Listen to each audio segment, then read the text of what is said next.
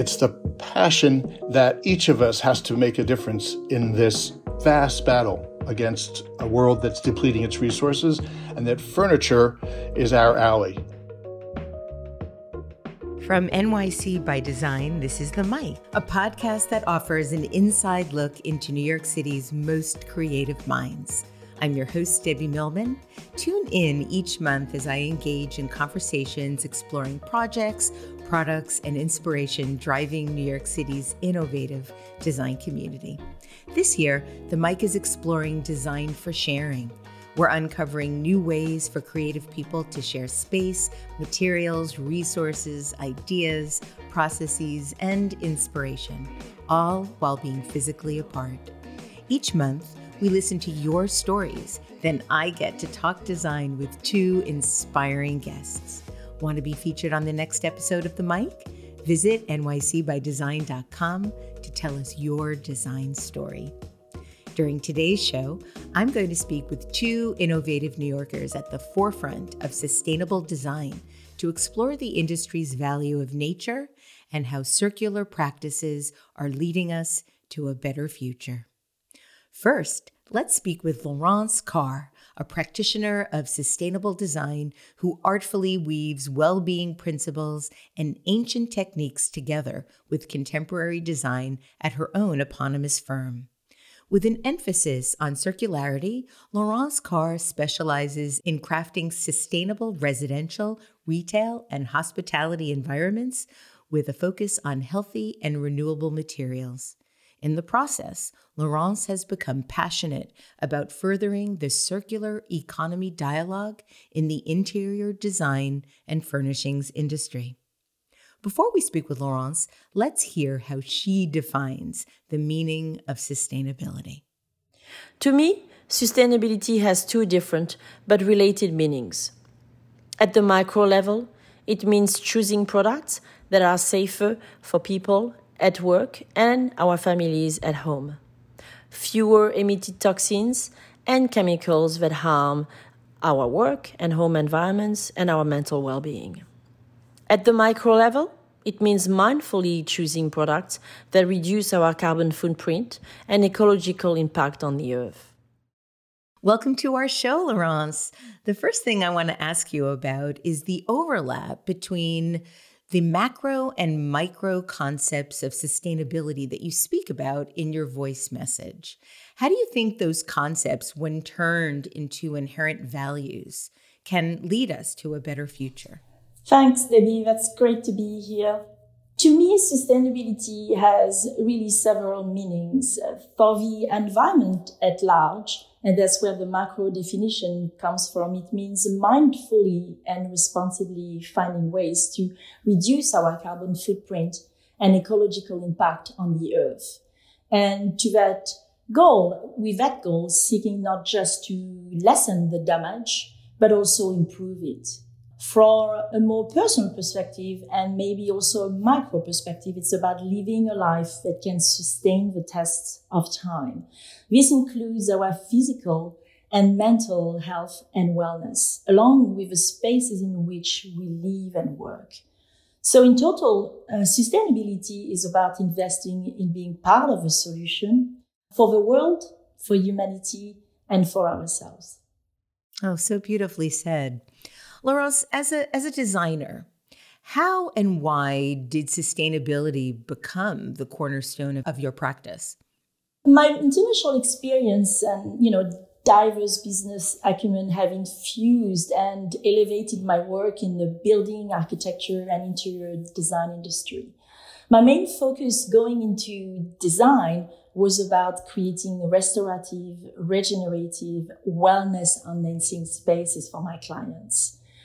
But I know that human wellness does not exist in a microcosm.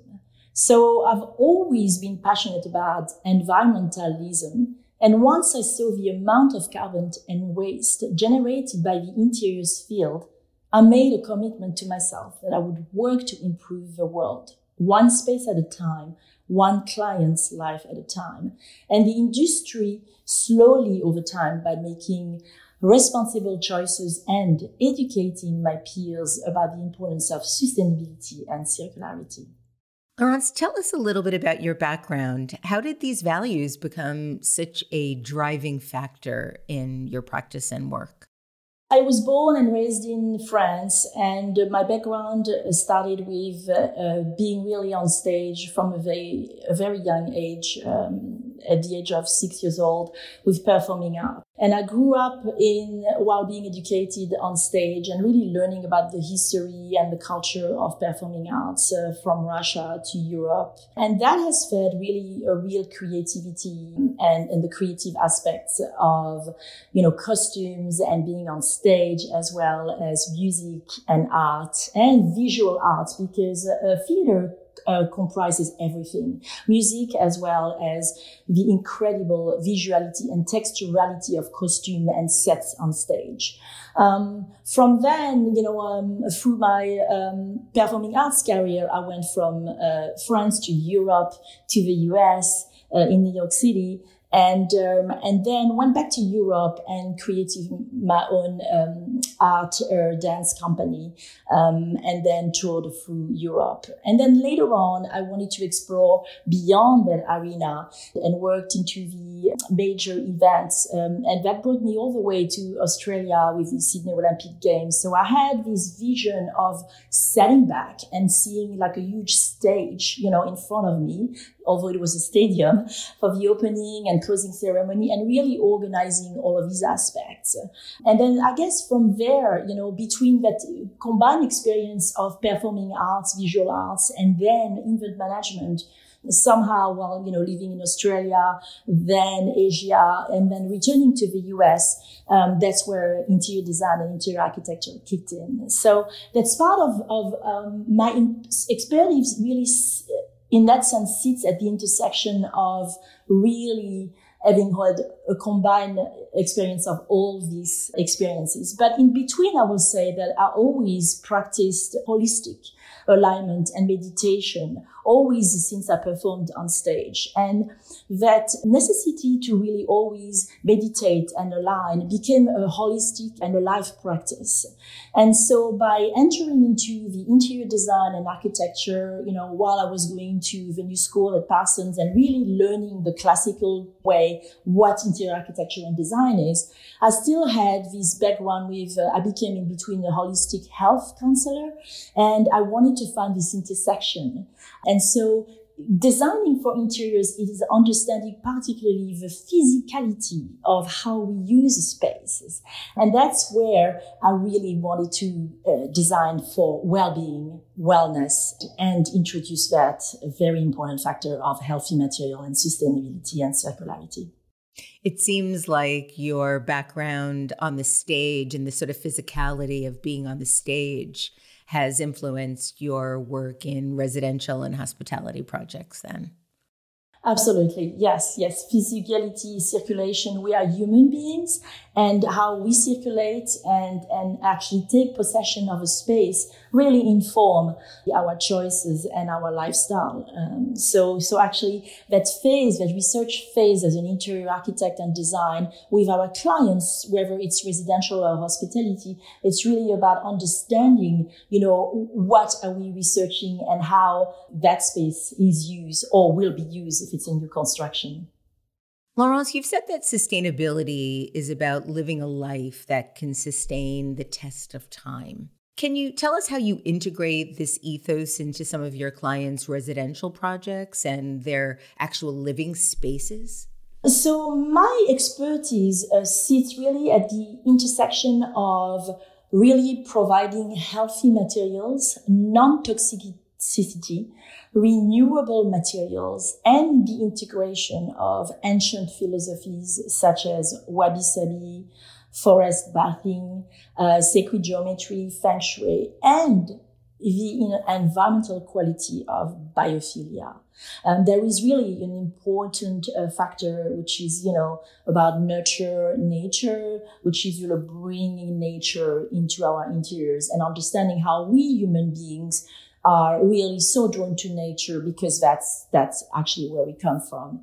My interests focus on building interior architecture and design with a focus on sustainable and regenerative system really by an intention and design. So from the very beginning of a project, we truly approach a project with that philosophy and how we are going to integrate that intention and these designs through this ancient philosophy and by focusing on healthy materials and non-toxicity.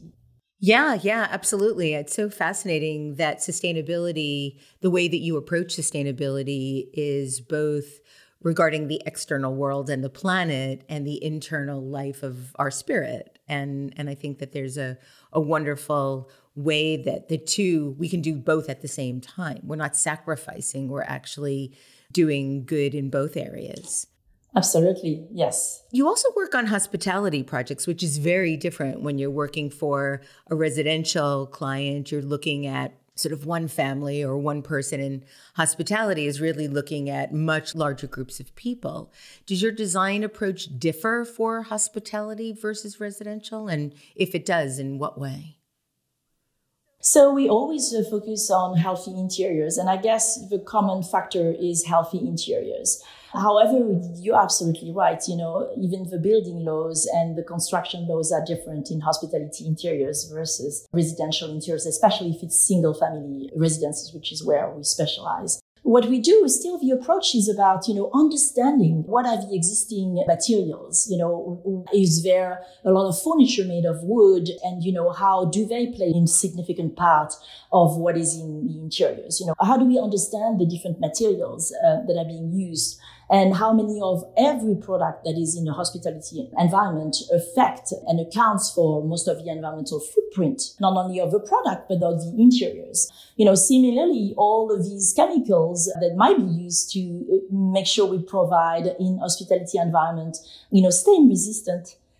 These are chemicals, so how can we address, this need? Because the needs are very different in hospitality environments to address, all the different clients who are coming and going and how to provide these still very luxurious yet healthy interiors with high traffic happening in these environments versus, a single family in a residential. So we approach those, of course, depending on the clients. And we really always focus on harmful chemicals, as long as we understand that they are, and we try to really explain that at the very beginning of a project, so we can provide cost-effective interior design services, but that are tailored to understand and to bring this awareness to our clients about avoiding harmful chemicals, knowing that there are tens of thousands of chemicals that are used in making consumer products in furnishings. There are only 5 of them that we really, really have to consistently look for, including VOCs, which contain some of these formaldehyde chemicals, as well as flame retardants, PVC, vinyl, and so on. But yes, that's how we approach it. Do most of your clients come to you specifically because of your focus on sustainability, or do you introduce notions of sustainability to your clients after you meet them? Actually, I have to say that they come to us because they actually know and understand that we are specifically on this service. We have been providing this blog that I write very consistently, specifically on wellness, well-being, sustainability, circularity, since 2017 and way before, 2020, way before it was in the large media, that topic about wellness, sustainability. So there is really, they actually target, very precisely Laurence Carr Incorporated for these services. And we're very happy to provide these projects and these services. Where can people find your blog? They can find our blog on our website, laurencecarr.com/forward-blog. The name of our blog is Beyond Aesthetics, and we actually talk profusely about wellness, sustainability, circularity, and so on. Laurence, I understand you're planning on launching your own product line in the near future. Tell us more. So I always strive to really talk about circularity, particularly since 2019. I've been partnering with the Circular City Week New York, and the first year in 2019 gave a keynote speaking engagement and really talked about circularity. And then every year since then, we've been partnering. I've also been invited in different faculties, to be a guest faculty and presenting about circularity, sustainability. So a couple of, a few actually furniture companies just approached us. And right now, I can't, reveal the name yet, but we are developing the first private collections of cradle to cradle certified materials collection for Laurence Carr Inc. And hopefully this collection will be starting to be available this fall 2021. Congratulations. That sounds really exciting.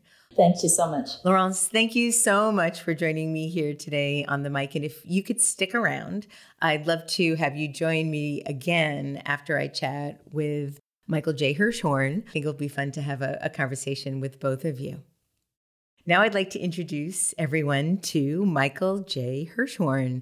Michael is the founder and CEO of Mebel Transforming Furniture. It is a new social enterprise dedicated to expanding the marketplace for beautiful, high-quality furniture reimagined from old wood and metal. With a mission to redefine reclaimed and champion the next generation of furniture with values, Mebel aspires to be a zebra company driven by purpose. Let's hear a bit from Michael on his passion to develop furniture that accelerates the transition to a more environmentally and economically sustainable world. There's something quite wild about the creativity of artisans who can approach a stack of gnarly old factory beams or busted splintery skateboards or discarded oil barrels or washed ashore ocean plastic and reimagine these materials into gorgeous, new, high-quality furniture, and in ways that aesthetically transcend their original uses. Out of this obsession, 5 years ago I founded Mebel Transforming Furniture. Our company motto, we're champions of a next generation of Welcome, furniture Michael. with values. Thank you so much for joining me today. Thanks so much, Debbie. And also I want to say thank you to Laurence, who's been a real inspiration to me, and including her blog, which is incredibly informative to our practice. Since I was a kid, I love building things. And this fascination continues to the world of artisans who can reimagine old materials into beautiful new furniture. And that's the genesis of Mebel Transforming Furniture. How can we take perceptions of furniture made from materials such as wood, metal, plastic that's reused and bust out of the idea that it's just a narrow field into a broad and elegant range? We don't ourselves make furniture. We source from artisans around the country, around the globe, who are often small-scale shops, often handmade, producing cutting-edge furniture. Some of it is classically an aesthetic, which highlight the perfect imperfections of reclaimed, and others is furniture that you wouldn't know from high-end products, except if you asked that it came from reclaimed. Over time, and I think especially in this last year, as the world exploded and the pandemic and climate change has come to the forefront, we have far more deeply embedded our work in reclaimed in a series of concentric circles, like Laurence was talking about a macro picture and a micro picture. We've been doing the same and looking at how we do work as advancing the fight against climate change and healthier interiors. Michael, I have a very important question for you. Tell us about your name, Mebel. It's M-E-B-L. So tell us what it means, why those specific letters, and how you came up with your nomenclature. There's nothing I would love more than to answer that question. Mebel in Yiddish is the word for furniture. And the root letters M, B, and L are core of the word furniture in some 42 different languages around the world. My grandmother, an immigrant from the old country, came over at the turn of the century to the U.S., and I think her story parallels reclaimed furniture. Out of a splintery, difficult, harsh past, built a new, imaginative life for herself and her family in the United States, and that's my inspiration. How does the name reflect the ethos of the company, if at all? I think that it's the ability to reimagine from old into new, and it's the second half of the name, Transforming Furniture, which is micro level. turning the old into new, and macro level, transforming an entire industry away from linear or non-circular practices into circular practices in which where it goes at the end is as important as where it starts. When and why did you found Mebble? I founded it 7 years ago. We've been 3 years in incubation and getting off the ground, a couple of years trying our feet as a retail business, and really now for 2 years engaged in focus on what our current strategies. And why? It's the passion that each of us has to make a difference in this vast battle against a world that's depleting its resources, and that furniture is our ally, and that furniture can make a difference. How it's made, where the materials come from, what the labor practices are, what the quality is of the extraction of the materials, how it's packaged, how it's transported, all facets of furniture, along with food and environment and in other fields, can make a big concrete difference. Is there something in your background that led you to a more sustainability-oriented focus? Two things. Before, I was in the human rights field, which is always asking questions about who's making it, where's it coming from, what's the equity of opportunity.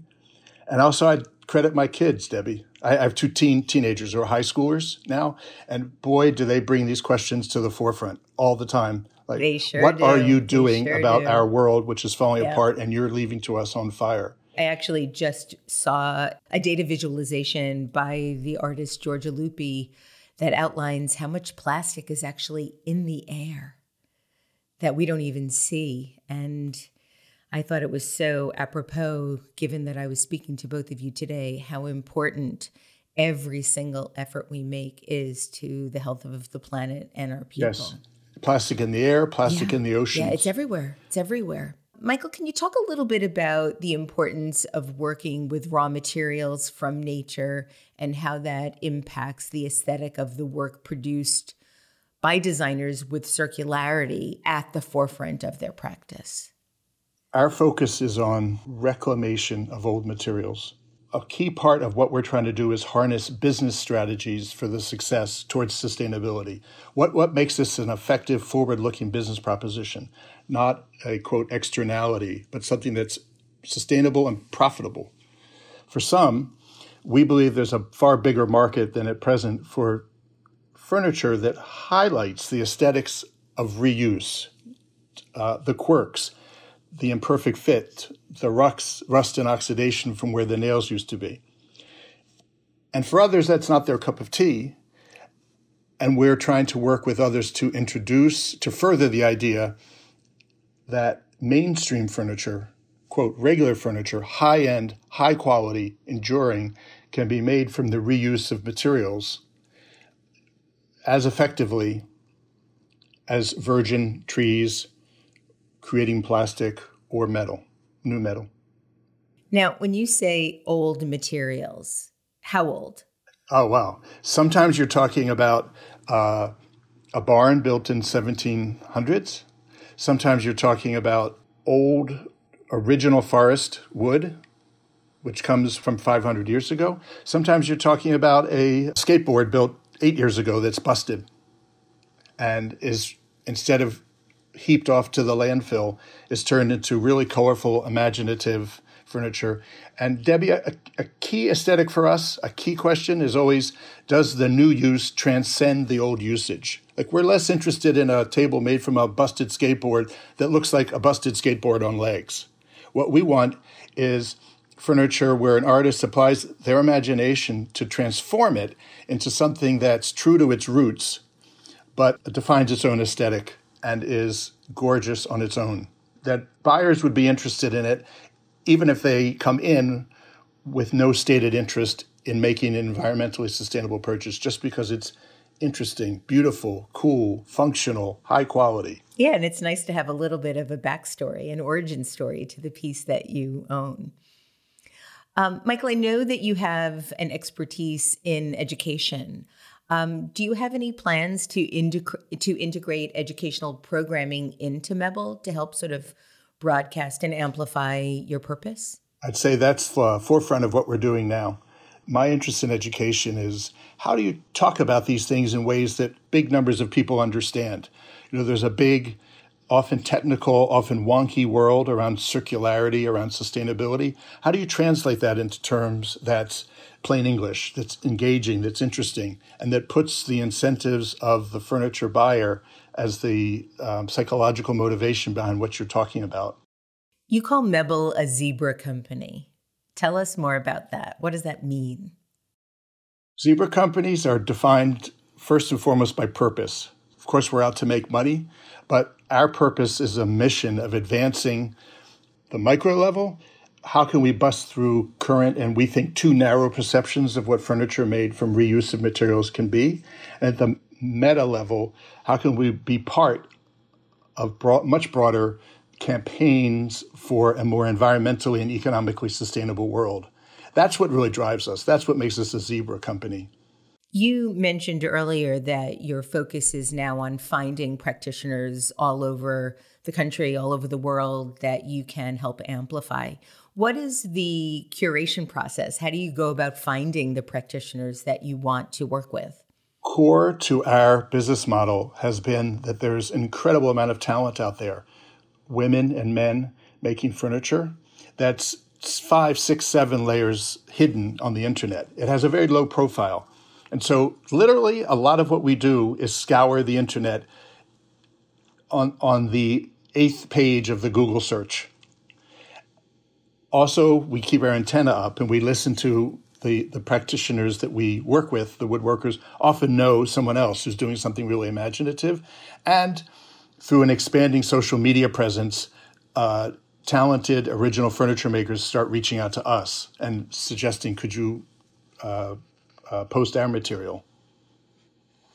How fast is this specific part of the industry growing from your perspective? Too slowly. But really? I think we may be getting into this in a few minutes.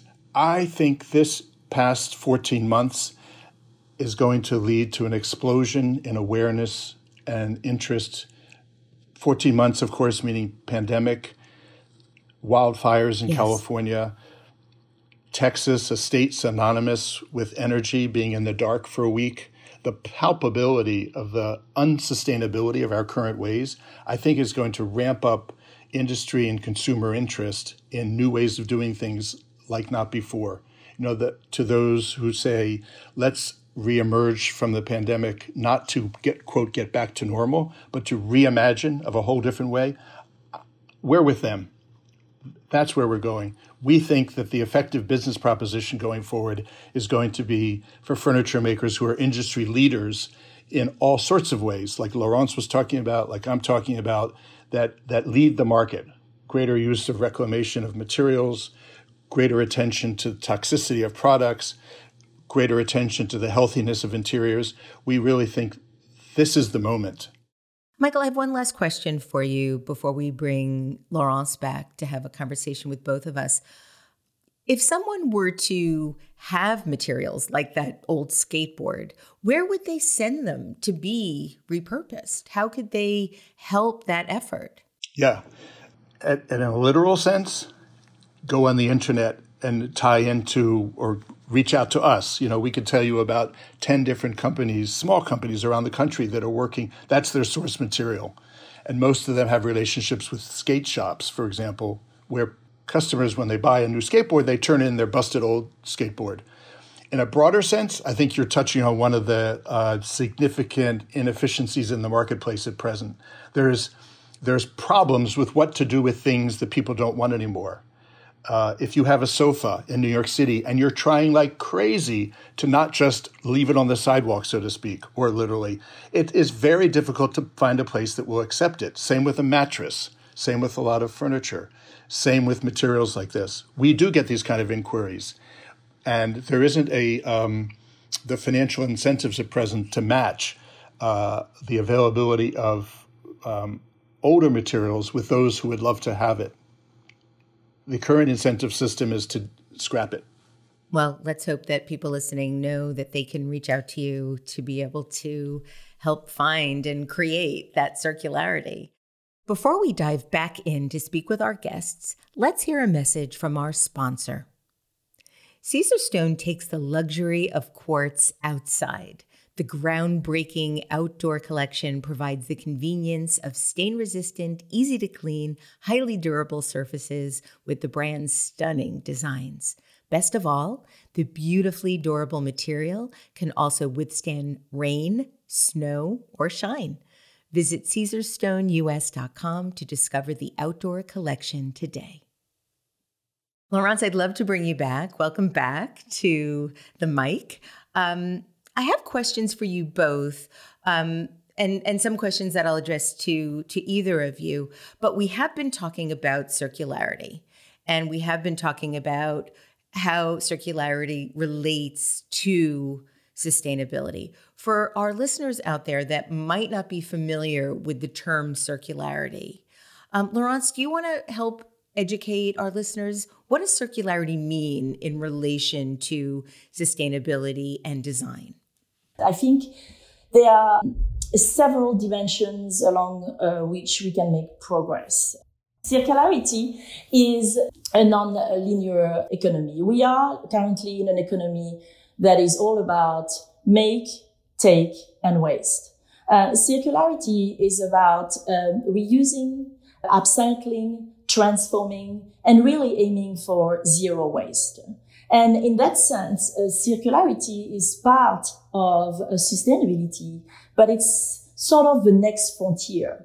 It's about thinking beyond existing products. And as Michael was mentioning, it's about thinking about the life cycle assessment of an entire product, about where does it come from? How was it sourced? How is it made? What does this product goes through to be made in a manufacturing space, as well as how is it transported and what is the end use of that product? Is it going to be reused, or is it going to just, be part of toxic waste?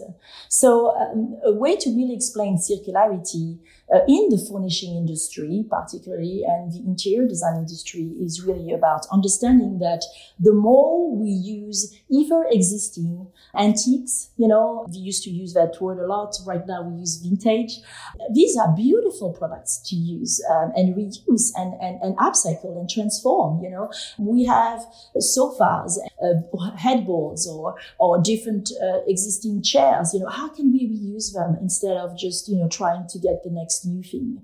Also, as Michael's business provides and highlights, is that how can we sort of return some of our products to some manufacturers and then maybe ask them to help us extend its life and transform it to make it functional and usable. I have a question that I'm hoping that you can answer, Michael or Laurence, or both of you. What is your take on New York City's biodiversity? Does New York City have a good grasp on sustainability, or do we have a long way to go? I'll take a first pass. Yes, and profoundly no.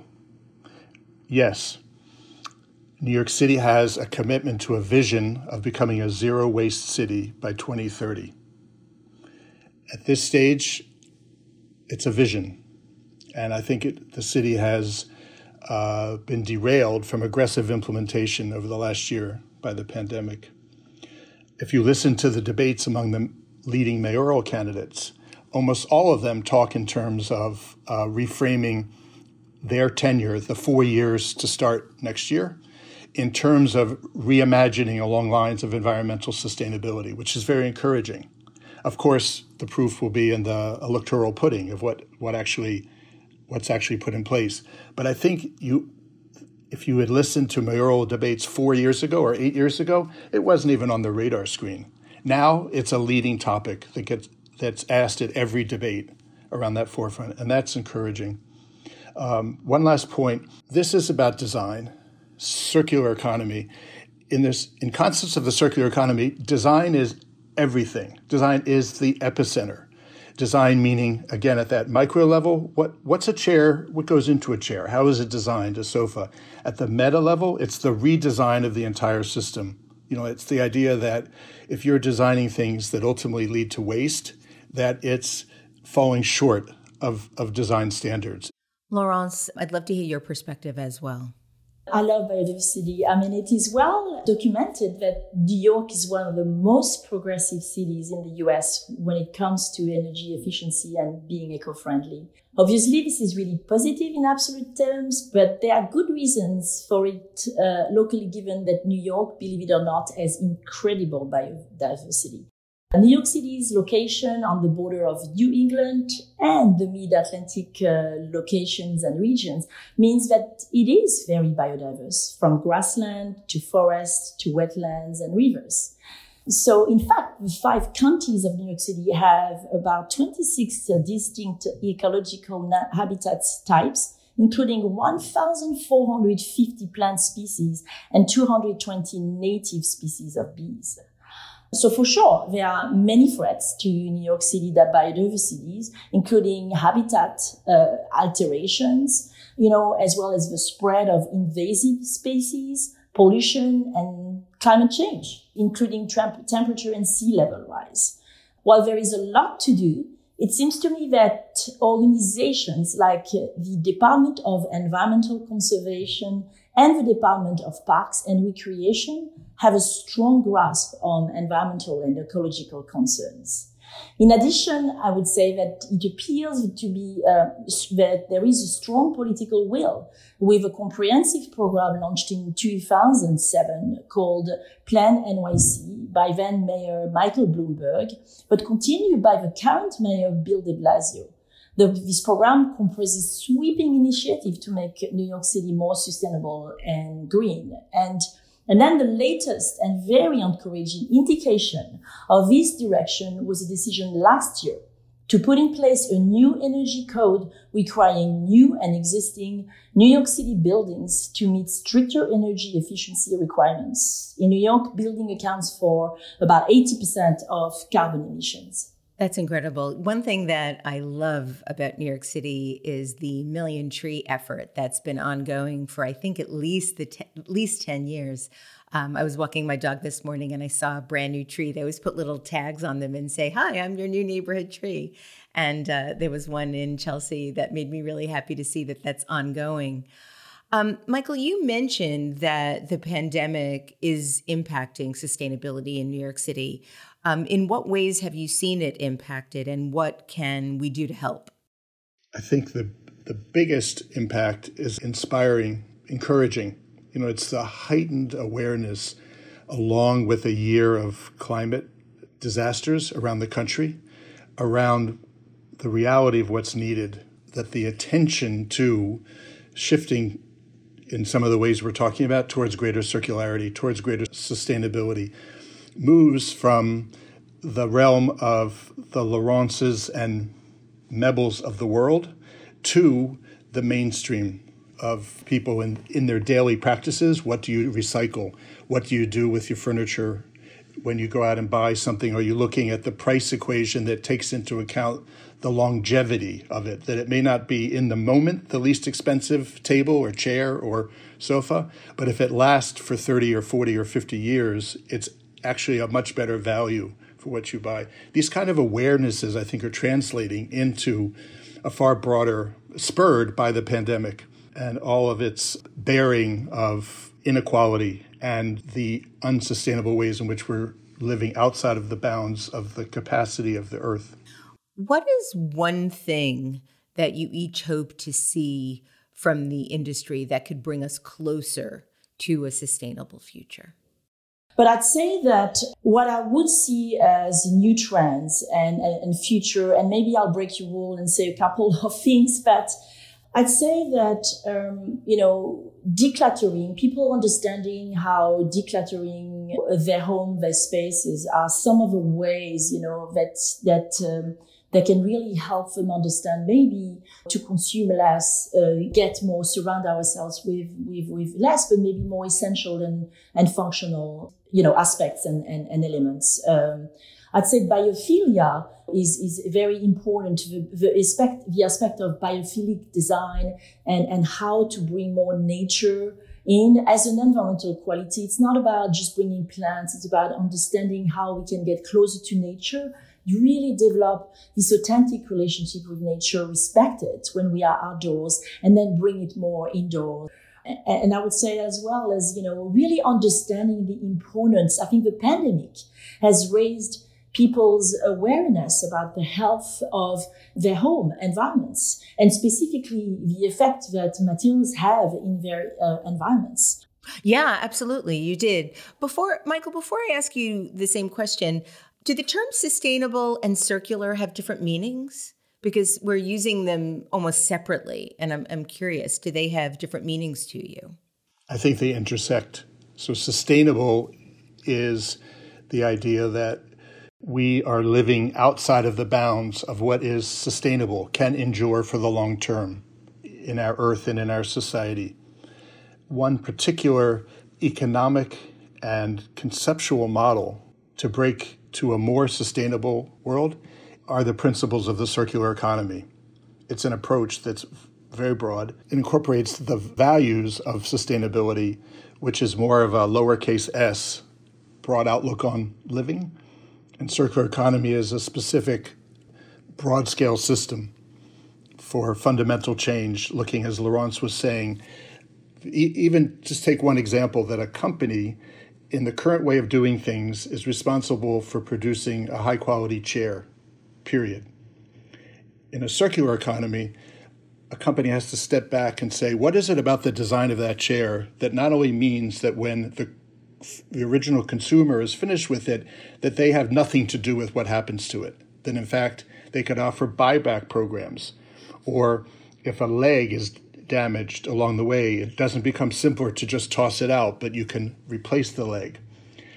Is the chair disassemblable such that for shipping purposes, it can be flat packed, which is a far more environmentally savvy way to transport things than the big boxes in which full assembled furniture come in. And amplify that if you're talking, say, about a large table or a large sofa. Also, disassemble means that someone is far more likely to take it with them.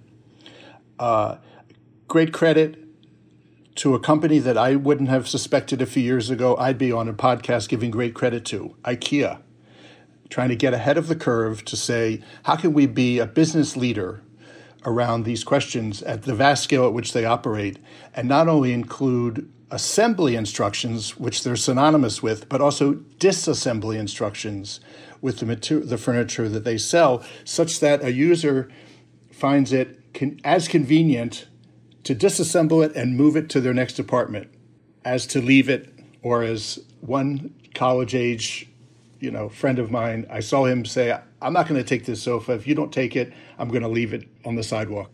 I think circularity, is contained with this sustainability, and it's really a subset of it.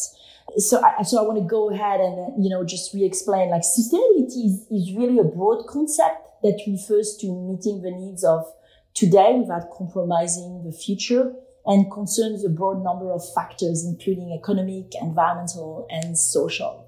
But circularity specifically refers to how resource cycles work. It refers to a real industrial system that promotes reuse, upcycling, hence regeneration, and waste elimination. And in other words, all circular practices are really truly sustainable, but not all sustainable initiatives are circular.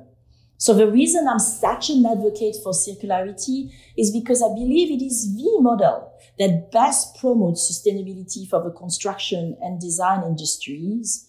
And to that effect, I actually produced a whole video series that will soon be streamed on a platform. Wonderful. I can't begin to thank you for teaching me so much in this podcast. I have one last question for you both. Michael, you mentioned IKEA. How do you think we can make the circular economy and sustainable practices more mainstream so that they are really part of every company's ethos, every company's purpose, and every company's behavior? I think you do that through public policy, through corporate leadership, and through economic incentives.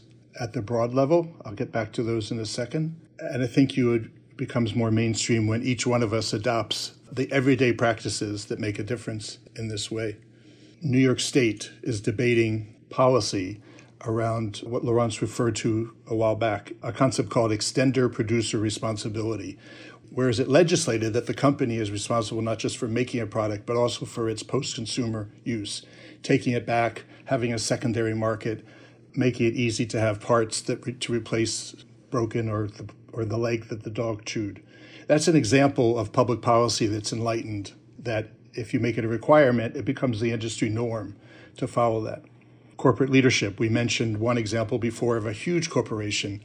I also would give a shout out to a tiny startup called Sabai Design, which is founded in New York just a couple of years ago. And it's all about sofas for a very particular demographic, sort of the 20 and 30 somethings that follow these principles that we've been talking about. It mainstreams it because this is the key, Debbie, that they're making sofas that can be disassembled, that are not made with toxic materials, that can replace parts, they will take back, and without a sacrifice of great design and elegance, that it's not a trade-off. That's the question for the design field for the next decade.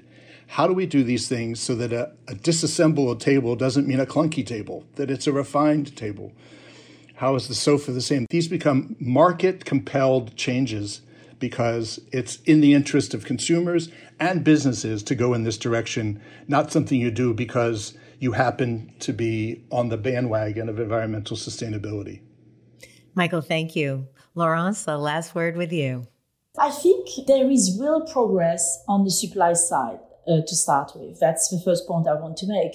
Specifically, there has been real progress in the way that investors are taking sustainability seriously and insisting on the sustainable practices of the companies in which they invest. I spoke recently at Circular City Week 2021 with respect to BlackRock, the largest asset management firm in the world, which oversees 8.7 trillion of assets under management. BlackRock insists on the transparent reporting of sustainability metrics and differentially invests in sustainable companies.